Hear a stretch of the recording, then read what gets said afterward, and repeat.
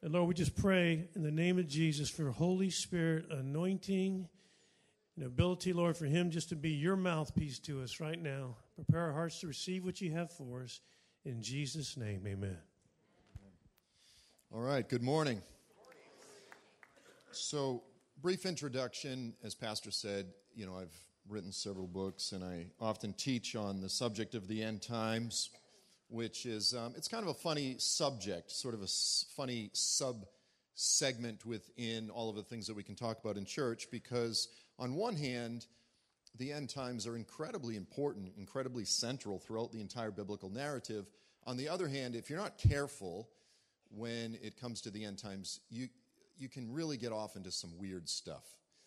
I've gone to conferences and I'm like, is this a Christian conference or like a UFO conference or something?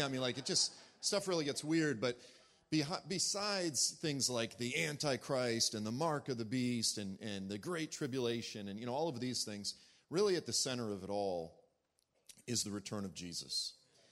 And there is nothing else that I don't love talking about more than the return of Jesus. I love talking about his first coming. I love the fact that, I love studying the Gospels. I love his sayings. I love working through his parable. I love studying Jesus.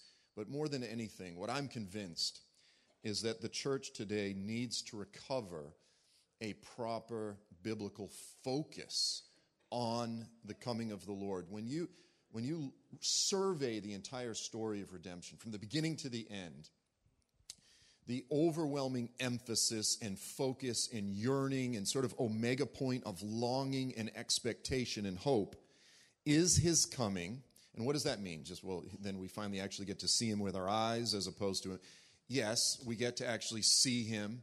But much more than that, guys, and I love the gospel. This is good news. It's the end of this current, wicked, tired, corrupt, failing system, this insanity that is just, this darkness that's sort of creeping over. It's the end of this current wicked age, and it's the establishment of a new government on the earth when the meek will inherit the administration of the world governments. I think about that, like the meek will be the politicians instead of the other guys. The self-serving, et cetera, et cetera. Oh, we're going to take a vote this week on if I should get a raise? I'm in for that. Term limits? Heck no. So my hope is that this message will help us to recover a holy biblical focus on the return of Jesus. More than anything, what I want the church to do in these days is to recover the Maranatha cry of the early church. Maranatha basically means the Lord has come, the Lord is coming, and it's a cry, come Lord Jesus, come Lord Jesus. There's a reason the Bible calls it our blessed hope, his glorious, visible appearing from heaven in blazing fire. That's our blessed hope. That's everything that we're hoping in. It's that. And then I love there's also the statement in Hebrews where it refers to it as the anchor of hope for our souls. And when, there was just all these tornadoes swept the Midwest, etc. When the world melts down around us, when things that we love fall apart, though everything's melting into the sea, so to speak, we have an anchor in the storm. And if we're going to make it through the days ahead, we need to have a firm grasp on the anchor of hope for our souls. So start with the first slide. The title of this message is Hope for the American Church. It's a word for the American church, and it's from the prophecy of Habakkuk. How many people have spent a lot of time in the prophecy of Habakkuk? 1, 2, 3, 4. It's not a super popular book. It's just a little 3-chapter, one of the minor prophets, but I am absolutely in love with Habakkuk. So I'm going to have to show you my bald spot for half of the sermon. So, just kidding. I'm up higher, so I'm good. So go to the first slide. Habakkuk the prophet was an intercessor, okay? He was a man of prayer, and he was a nationalist. He was a patriot, let's say that. He lived in the southern kingdom of Judah, the northern kingdom of Israel, okay, the kingdom had been divided. They had already been carried off by the Assyrians. And Habakkuk is down there in the southern kingdom of Judah, and he loved his nation, and he was crying out for revival.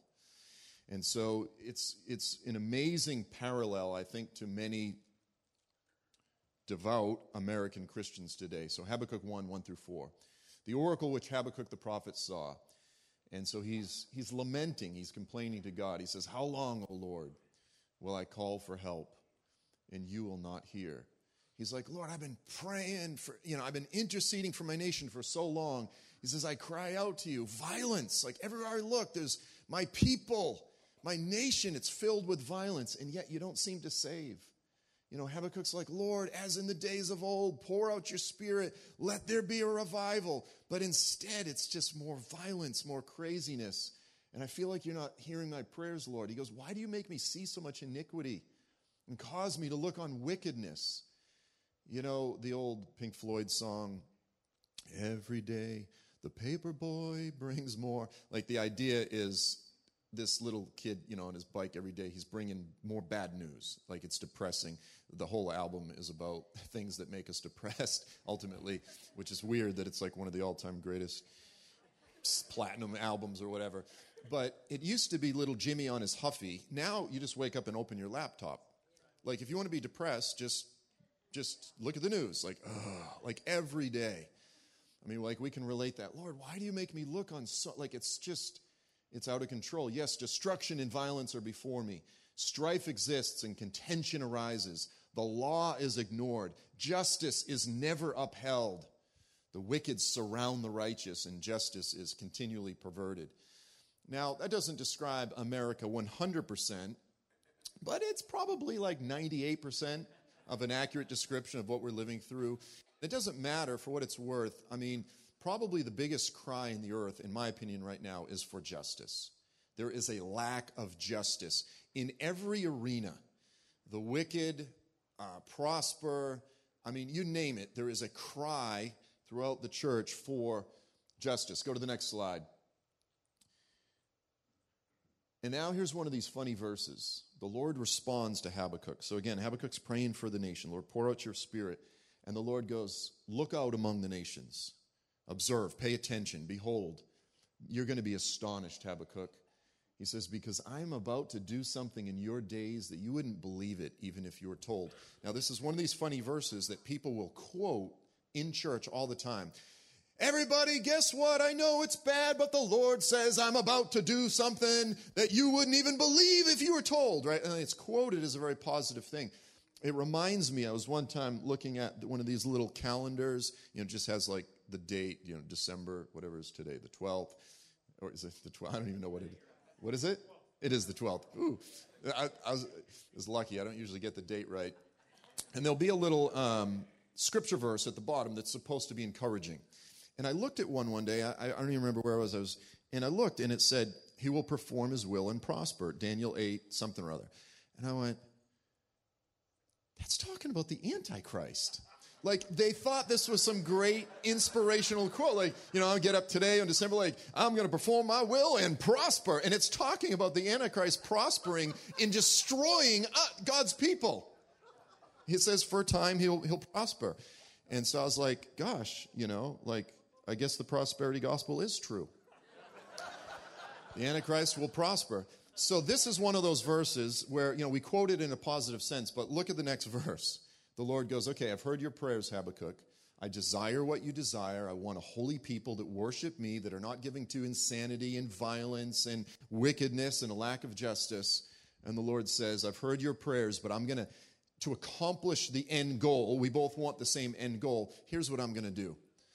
The Lord says, "Behold, I'm raising up the Chaldeans, the Babylonians."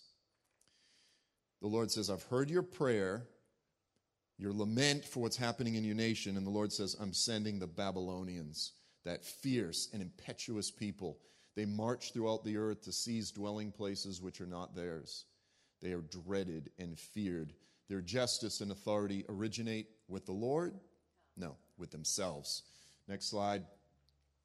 I'm not going to read all of chapter 1. "Their horses are swifter than leopards, keener than wolves in the evening. Their horsemen come galloping, the horsemen come afar. They fly in like an eagle, swooping down to devour. All of them come for violence. Their horde of faces move forward. They collect captives like sand. It says they are a law unto themselves. They laugh at kings. They heap up rubble. They capture fortresses. Like they sweep through and they keep moving. It's really bad news. It's really bad news. But why is the Lord doing this? Sometimes the Lord pours out blessings and revival. Sometimes he sends temporal judgment. Sometimes he chastises those he loves. Now, I'm not saying this is what's coming for the United States. One of the things I should have ended on a more positive note if you were at the barbecue La Palooza last night. If you were there, I should have ended on more of a positive note in terms of like I believe the Lord's clear there will be revival in the last days. Joel 2 is clear. I will pour out my spirit on all flesh. Signs in the heavens, that has not happened yet. It was only partially fulfilled at Pentecost. The Lord will pour out his spirit. I don't know what's coming. I know there's a prayer movement throughout the United States. I know there's been a lot of people crying out for revival. There are a diversity of prayer movements, and I think that's usually a sign that the Lord's going to send revival. But ultimately, I don't know how he's going to accomplish the best for us, whether it be chastisement or pouring out his spirit, or some kind of a mixture of both. Usually, in reality, that's what it is. It's usually a mixture of temporal judgments with a remnant that wakes up and turns to the Lord. Now go to the next slide. I'm going to do a little theology real quickly.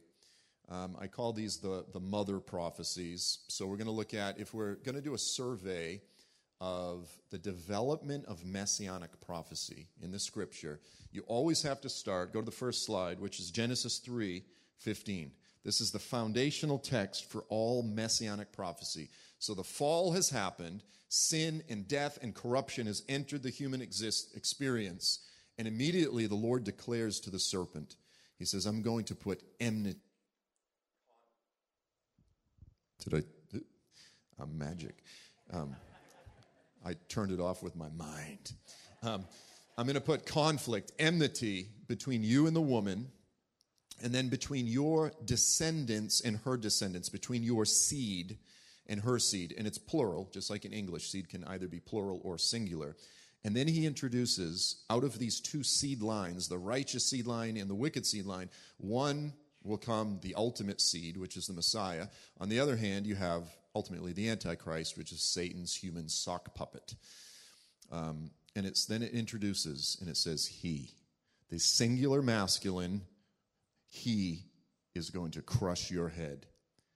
You're going to bruise his heel, kind of hints at the cross, but he is going to crush your skull. And so that's the introduction of the good news. It's in seed form, in kernel form, and it says someone is coming who's going to crush the head of Satan. That's good news. And beyond that, the inference is he's going to undo the effects of the deception that the serpent brought. He's going to restore Eden. Okay, so when Jesus returns, it's the restoration of Eden. Yea, it's the restoration of the glorified kingdom of David mixed together, and you're beginning to get a picture of what the world will look like.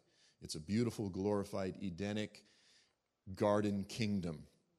Okay, so you start out there. That's one of the primary foundational messianic prophecies, and you can follow that through. You can follow this thread throughout the Old Testament, because then you'll learn that the seed of Eve is also going to be the seed of Abraham, the seed of Judah, the seed of David, and you can, studies have been done where they trace these prophecies, but these prophecies obviously are talking about a human. In order to be born of Eve and Abraham and David, you got to be a human. Well, then there's this other thread of prophecy that's often overlooked, and these are prophecies about the second coming of the Lord, the return of Jesus from heaven in blazing glory, and they're oftentimes missed. Theologians will look at them and go, well, this must be talking about the Exodus, but it's using kind of like flamboyant, over-the-top language. I know the Lord didn't literally do these things, but it's just using over-the-top language to describe the Exodus. That's usually what they'll say. So the first one is, next slide, Deuteronomy 33. This is called the blessing of Moses. It's actually the last words that Moses spoke before his death, and here's the prophecy that he gave. Verse 3. Next slide. The Lord came from Sinai. Now the word there, the verb came, is It's always going to be translated, usually past tense in all your Bible translations. It's in the Hebrew perfect tense. When something is in the perfect verbal tense, it can be translated past tense, present tense, ongoing, or future tense, just as legitimately. Translators choose tense based on the context of a passage. So they look at this and they go, it's talking about Sinai. It must be talking about the Exodus. So they always translate it past tense. Jesus interprets this as talking about his return. I don't have time to develop that in great detail, but I'm just going to read it as it should be, as a prophecy. The Lord will come from Sinai. So there's a royal procession after he returns, a march from the south, because the return of Jesus is the second or greater Exodus. The events of the Exodus, which culminated with God coming down on the mountain in fire and smoke and earthquakes and blasting of trumpets, all of that is intended within the biblical sort of literary narrative, the way the Lord intended to tell the story. The Exodus was a dress rehearsal for the redemption that's coming. Okay? So the return of Jesus is the greater Exodus. That's the way it's framed in Scripture. So the Lord will come from Sinai. He will dawn on us. From Seir is a prominent mountain, modern-day Jordan, to the south of Israel. These are all areas to the south of Israel. And the Lord, like the shining of the sun, is radiating from the south. He will shine forth from Mount Paran. He will come from the midst of 10,000 holy ones. You always see, so when it talks about shining, dawning, that's just coming in glory. God will come from heaven in glory. He's coming from the south, from the midst of 10,000 angels or holy ones. And at his right hand, lightning is shooting out. That's very Avengers, very sort of comic book stuff. But I mean, it's ultimately the judgment of God is being poured out. Go to the next slide. And then further in the song, the blessing of Moses, it says, there is no one like the God of Jeshurun. Jeshurun's just a pet name for Israel. So it's like, there's no one like the God of Israel who rides across the heavens to help you and on the clouds in his majesty. So this is the first time that God is referred to as the cloud rider. And later it's applied to the return of Jesus, who always comes back on the clouds from the midst of 10,000 holy ones in radiant, shining glory, marching to save his people and execute vengeance against his enemies. Jesus comes back as the divine warrior. Revelation 19 says, in righteousness he judges and makes war. Okay? Next slide. So then it ends. It says, how happy are you, O Israel? Like, who in the world can brag the way you can brag, O Israel? You are a people who is saved by the Lord. And then it says, your enemies shall come fawning to you, and you will tread upon their backs. Now, it's using the language of Genesis 3:15. The Messiah, the crushing one, is coming. He's going to crush the head of Satan and Satan's followers. But the people of God, ironically, will actually participate with him in the victory of God over our enemies. This is something that's really never talked about in church, and it's not like we relish violence. It's not like we want to, like we're having a conflict with our neighbor Betty. It's not like we want to, tread on her back, so to speak. But when we look at the human trafficking industry, or people becoming rich through the abortion industry and actually spending money to advertise, to promote abortion, and to encourage people to, you know what I'm saying? Like, you go, here are people who are exploiting the poor, the weak, the vulnerable. I mean, there are more slaves in the earth right now than in any time in human history. Think of a little, literally, 5-year-old girl somewhere in Thailand or something in a cage. And these people come from all over the world and exploit them for their own, and someone's making money off. Like, there's a place for the righteous to rejoice in such statements, that the wicked will become trod underfoot. So with that as a little bit of a backdrop in terms of what are the basic prophecies about the return of Jesus, you have some concerning his first coming. You have others that actually, in the Old Testament, that vividly describe his second coming. So here's the thing. Here's Habakkuk. He's this intercessor. He's crying out for revival. The Lord says, actually, Habakkuk, I'm bringing the Babylonians. They're going to destroy your nation. And we know the rest of the story because it happened, right? They killed most of the people. They gouged the king's eyes out with a hot iron just after they killed his sons in front of him. They took away the remnant, the residue as exiles like Daniel and Ezekiel, Shadrach, Meshach, and they left a little bit of people in the land, but it was the end of the kingdom. But then the Lord did something, is he gave Habakkuk, get this, in chapter 3, he gave Habakkuk the most detailed, glorious vision of the return of Jesus in the entire Old Testament. It's very similar to what the Lord showed Moses here, and in fact, there's many parallels. But he said, Habakkuk, in the natural, in your lifetime, you're not going to see any of those things that you're crying out for. But trust me, in the end, we will get there, and here's how it's going to happen. And he shows him a picture of the ultimate redemption, the return of the Lord, the end of, as I said, this wicked age. So go to the next slide. One more. Skip a couple verses here. Skip this one. Go forward. Okay, start right there.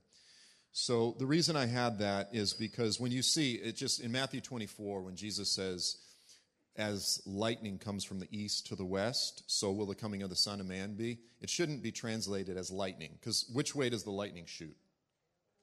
From the east to the west? No. I mean, it does what it wants. It can go up, down, left, right, it can do all of the above at the same time.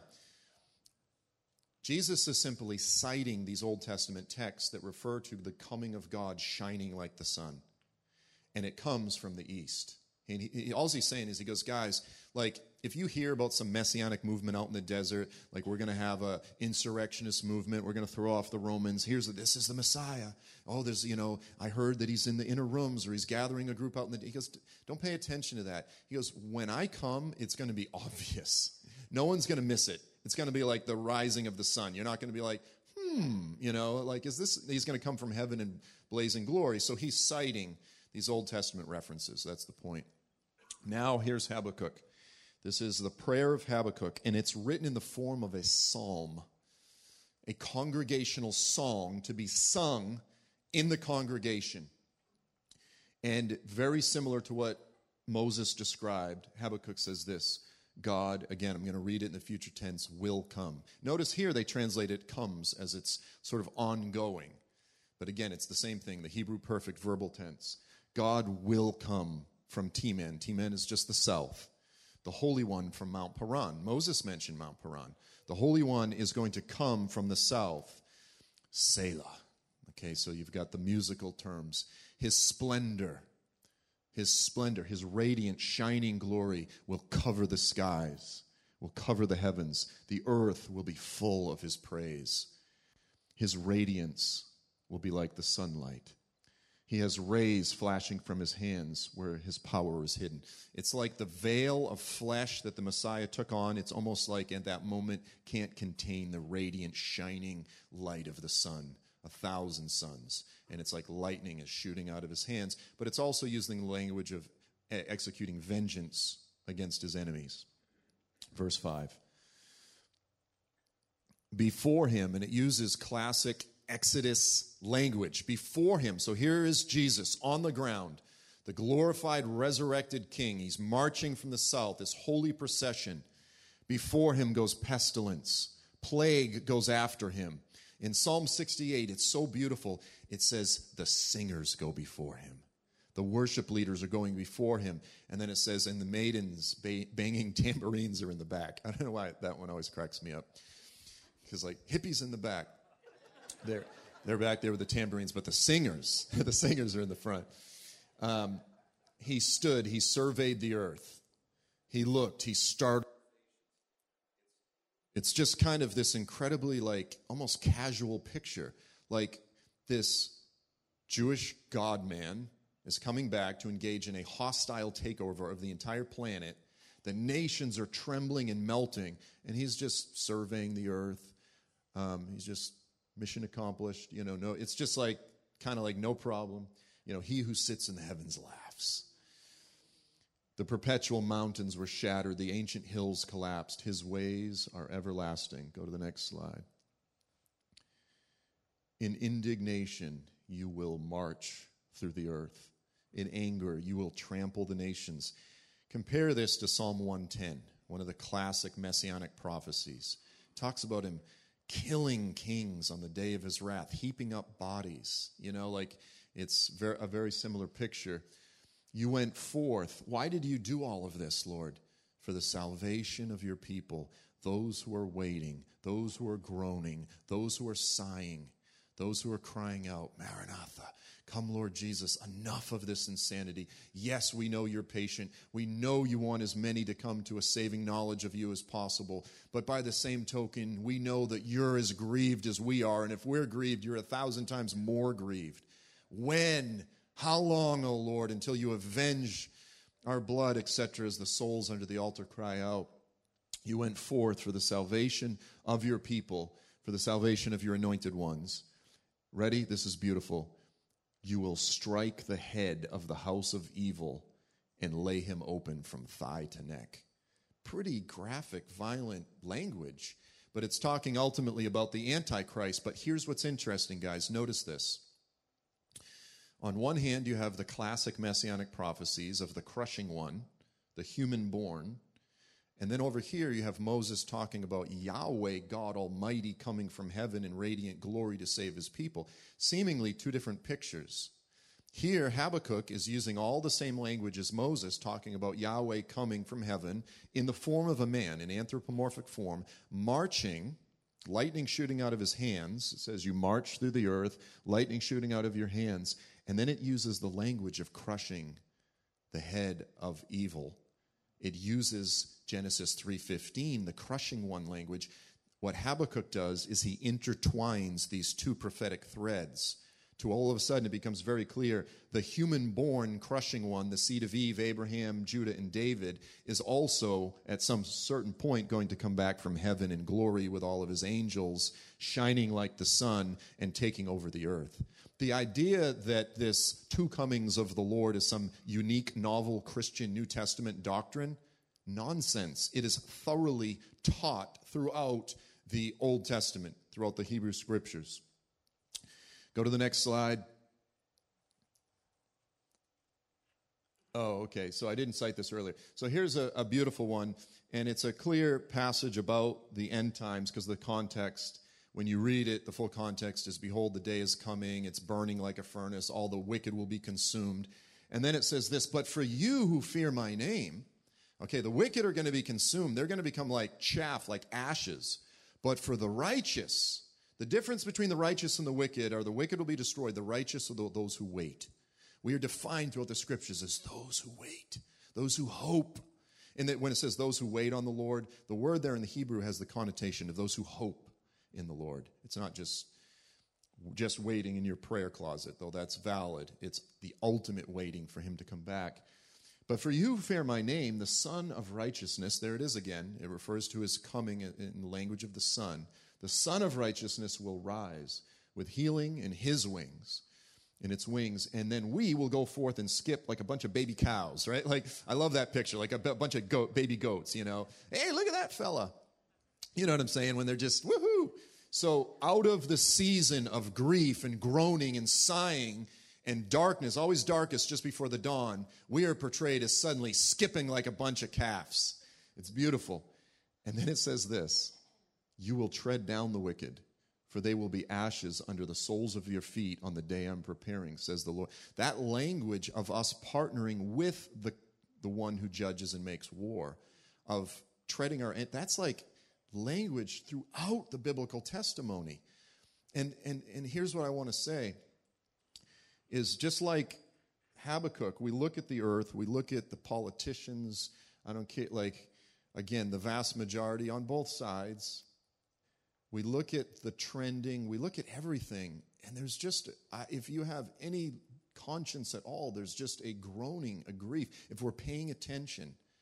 But there's something holy in rejoicing in saying the day when the wicked, I don't just mean to highlight politicians, but there's a lot of things that we could talk about that are incredibly unjust. The wicked will cease to be. They will be ashes, and we will inherit the administration of the earth, the meek, the lowly, those that are crying out, those that are waiting. It's actually a beautiful picture. Next slide.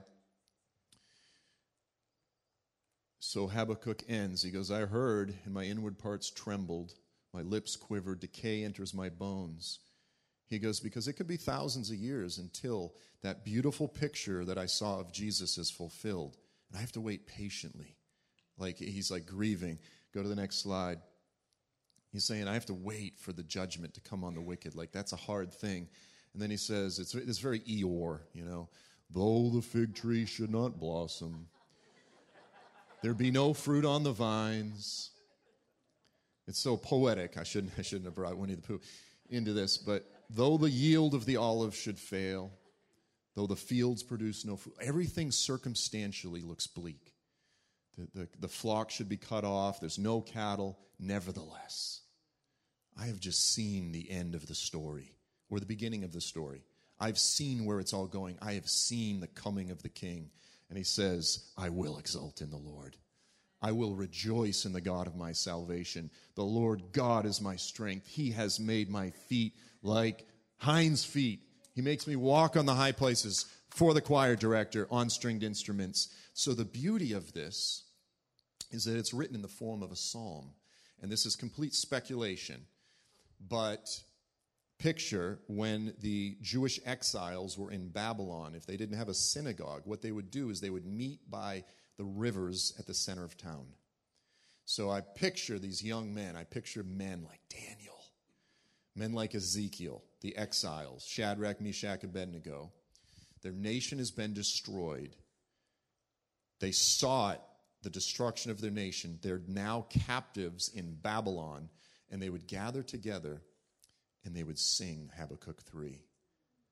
Together they would encourage one another, and they would sing, and they would meditate upon, and they would think about this glorious, beautiful picture of the divine, righteous, and just judge who comes back to save the meek, the poor, the needy, the yearning, the groaning, the sighing, those who wait, and to execute vengeance against the wicked. And they encouraged themselves in that. And they, like Habakkuk, said, the Lord is my strength. Even though everything in the natural and the circumstantial looks horrible, I will rejoice in the Lord. Amen? Let's all stand. Father, we need a vision. We need a revelation of your coming. We need to be firmly, our hopes, the meditations of our hearts need to be firmly fixed on your coming, on the deliverance, on the redemption. This is what you came for. We thank you for your presence with us now, but we yearn for it to be here physically. We'll hear the sounds of Jerusalem, the choirs singing and worshiping, to smell the fragrance of the grilled meats wafting around the vicinity of the temple. And Lord, we ask that you would burn the vision that Habakkuk had into our hearts, that we would be people who would run on the high places in the midst of the darkness, in the midst of the difficulty, in the midst of the decay. We would continue to cry out, yes, for revival, but ultimately to fix our eyes on the ultimate pinnacle of hope and yearning and expectation that all of creation is groaning for. And so, Lord, we ask that you would burn that into our hearts today. We thank you for these things in the name of your Son, Jesus. Amen. Amen. Give Joel a hand, would you?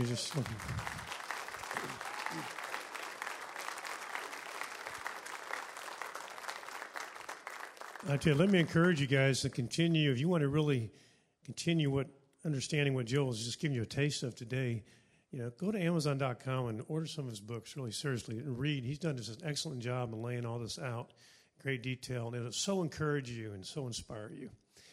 Now, before I dismiss you, if you need prayer for anything, we'll have some leaders down front to pray for you. I would love to meet you if this is your first time over in this welcome corner. And Joel, you can kind of hang around up in front, can't you? And if you'd like to come and meet Joel, come on up. Let's just close in prayer. Father, thank you for this word. We long for your return, Jesus. And we do say with all of our heart, Maranatha, come quickly, Lord Jesus. In your name we pray, amen. You're dismissed. God bless you.